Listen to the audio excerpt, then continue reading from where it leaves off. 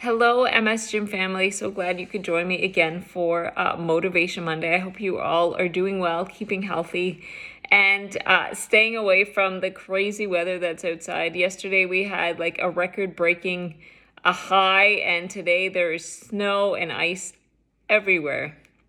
So this past weekend, my husband we hosted my husband's brother down that he doesn't get to see that often, maybe once a month anyway. And they often retreat down to the basement into my husband's man cave to watch an assortment of Marvel and superhero movies. And then I am left upstairs, which I do not mind, to binge watch whatever shows that I want to watch on Netflix without any kind of chastisement. And so the second season of Steel Magnolias came out, and it is a very cheesy show, but I'm a cheesy girl, so I enjoy watching it.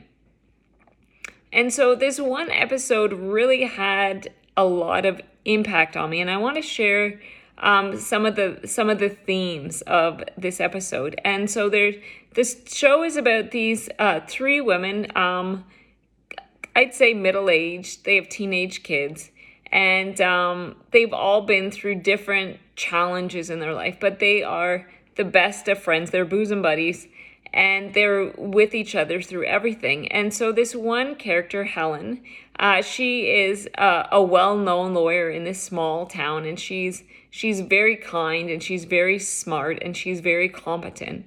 And life would have it that she is not in a relationship, but she desperately wants to be a mom. And so she takes the initiative, and she starts to pursue IVF, in vitro fertilization.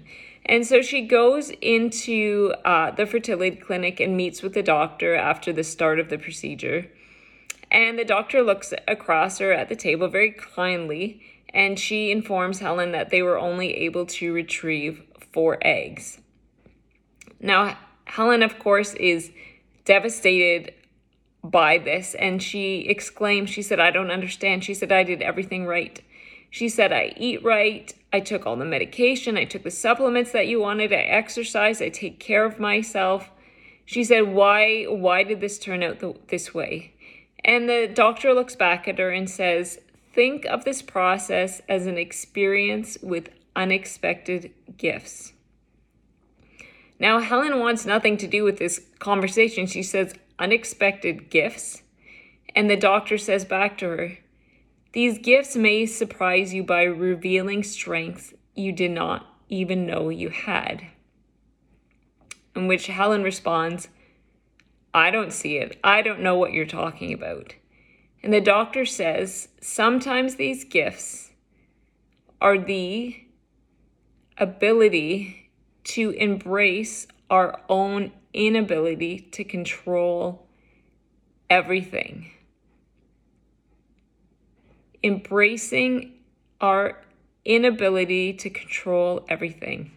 And when I heard this statement, I got out my phone and I rewinded it, and I wanted to write down these words because they had such profound impact on me.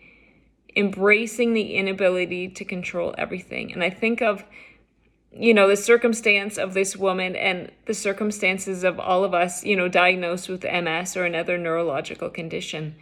This idea of embracing, of accepting our inability to control everything. My whole body reels against this. What do you mean I can't control this? What do you mean I'm powerless in this situation? And I have to say that I didn't understand it until I had more time to sit down and really think about and process what this woman was saying about embracing our inability to control everything. And I think we push so hard. I know I do, right? I want to eat right. I want to exercise right. I want to sleep right. I want to have the right mindset. I want to take the right supplements. I want to have the right exercise equipment. I want to do everything right so that I can get the result that I think that I should have, that is fair for the effort put in. I should get the fair result.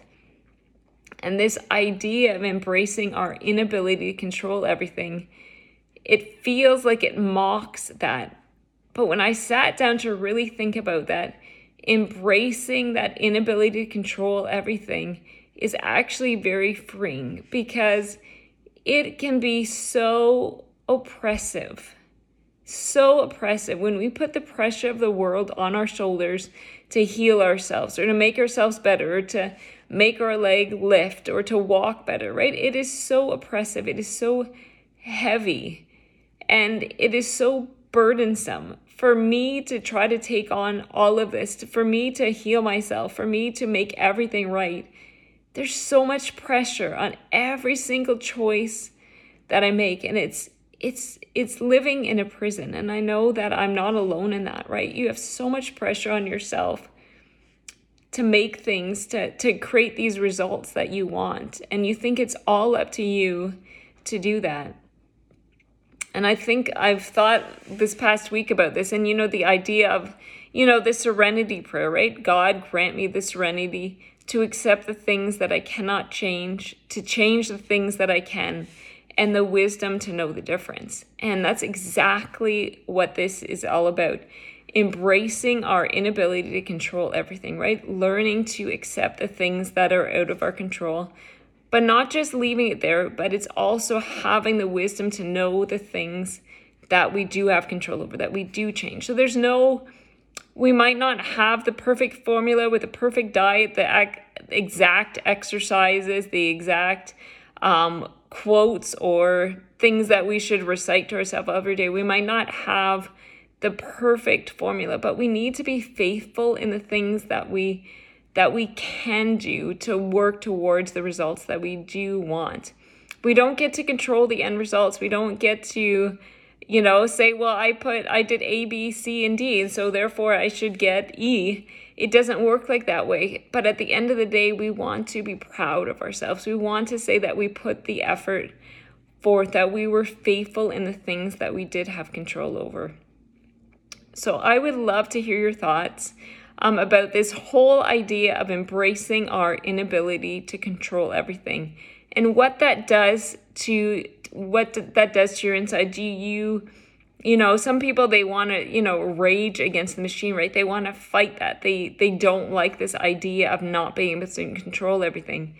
But after time, there is so much freedom in letting go of the reins, surrendering to the things that we don't have power over, and taking power back to the things that we can do change every day. So until next week.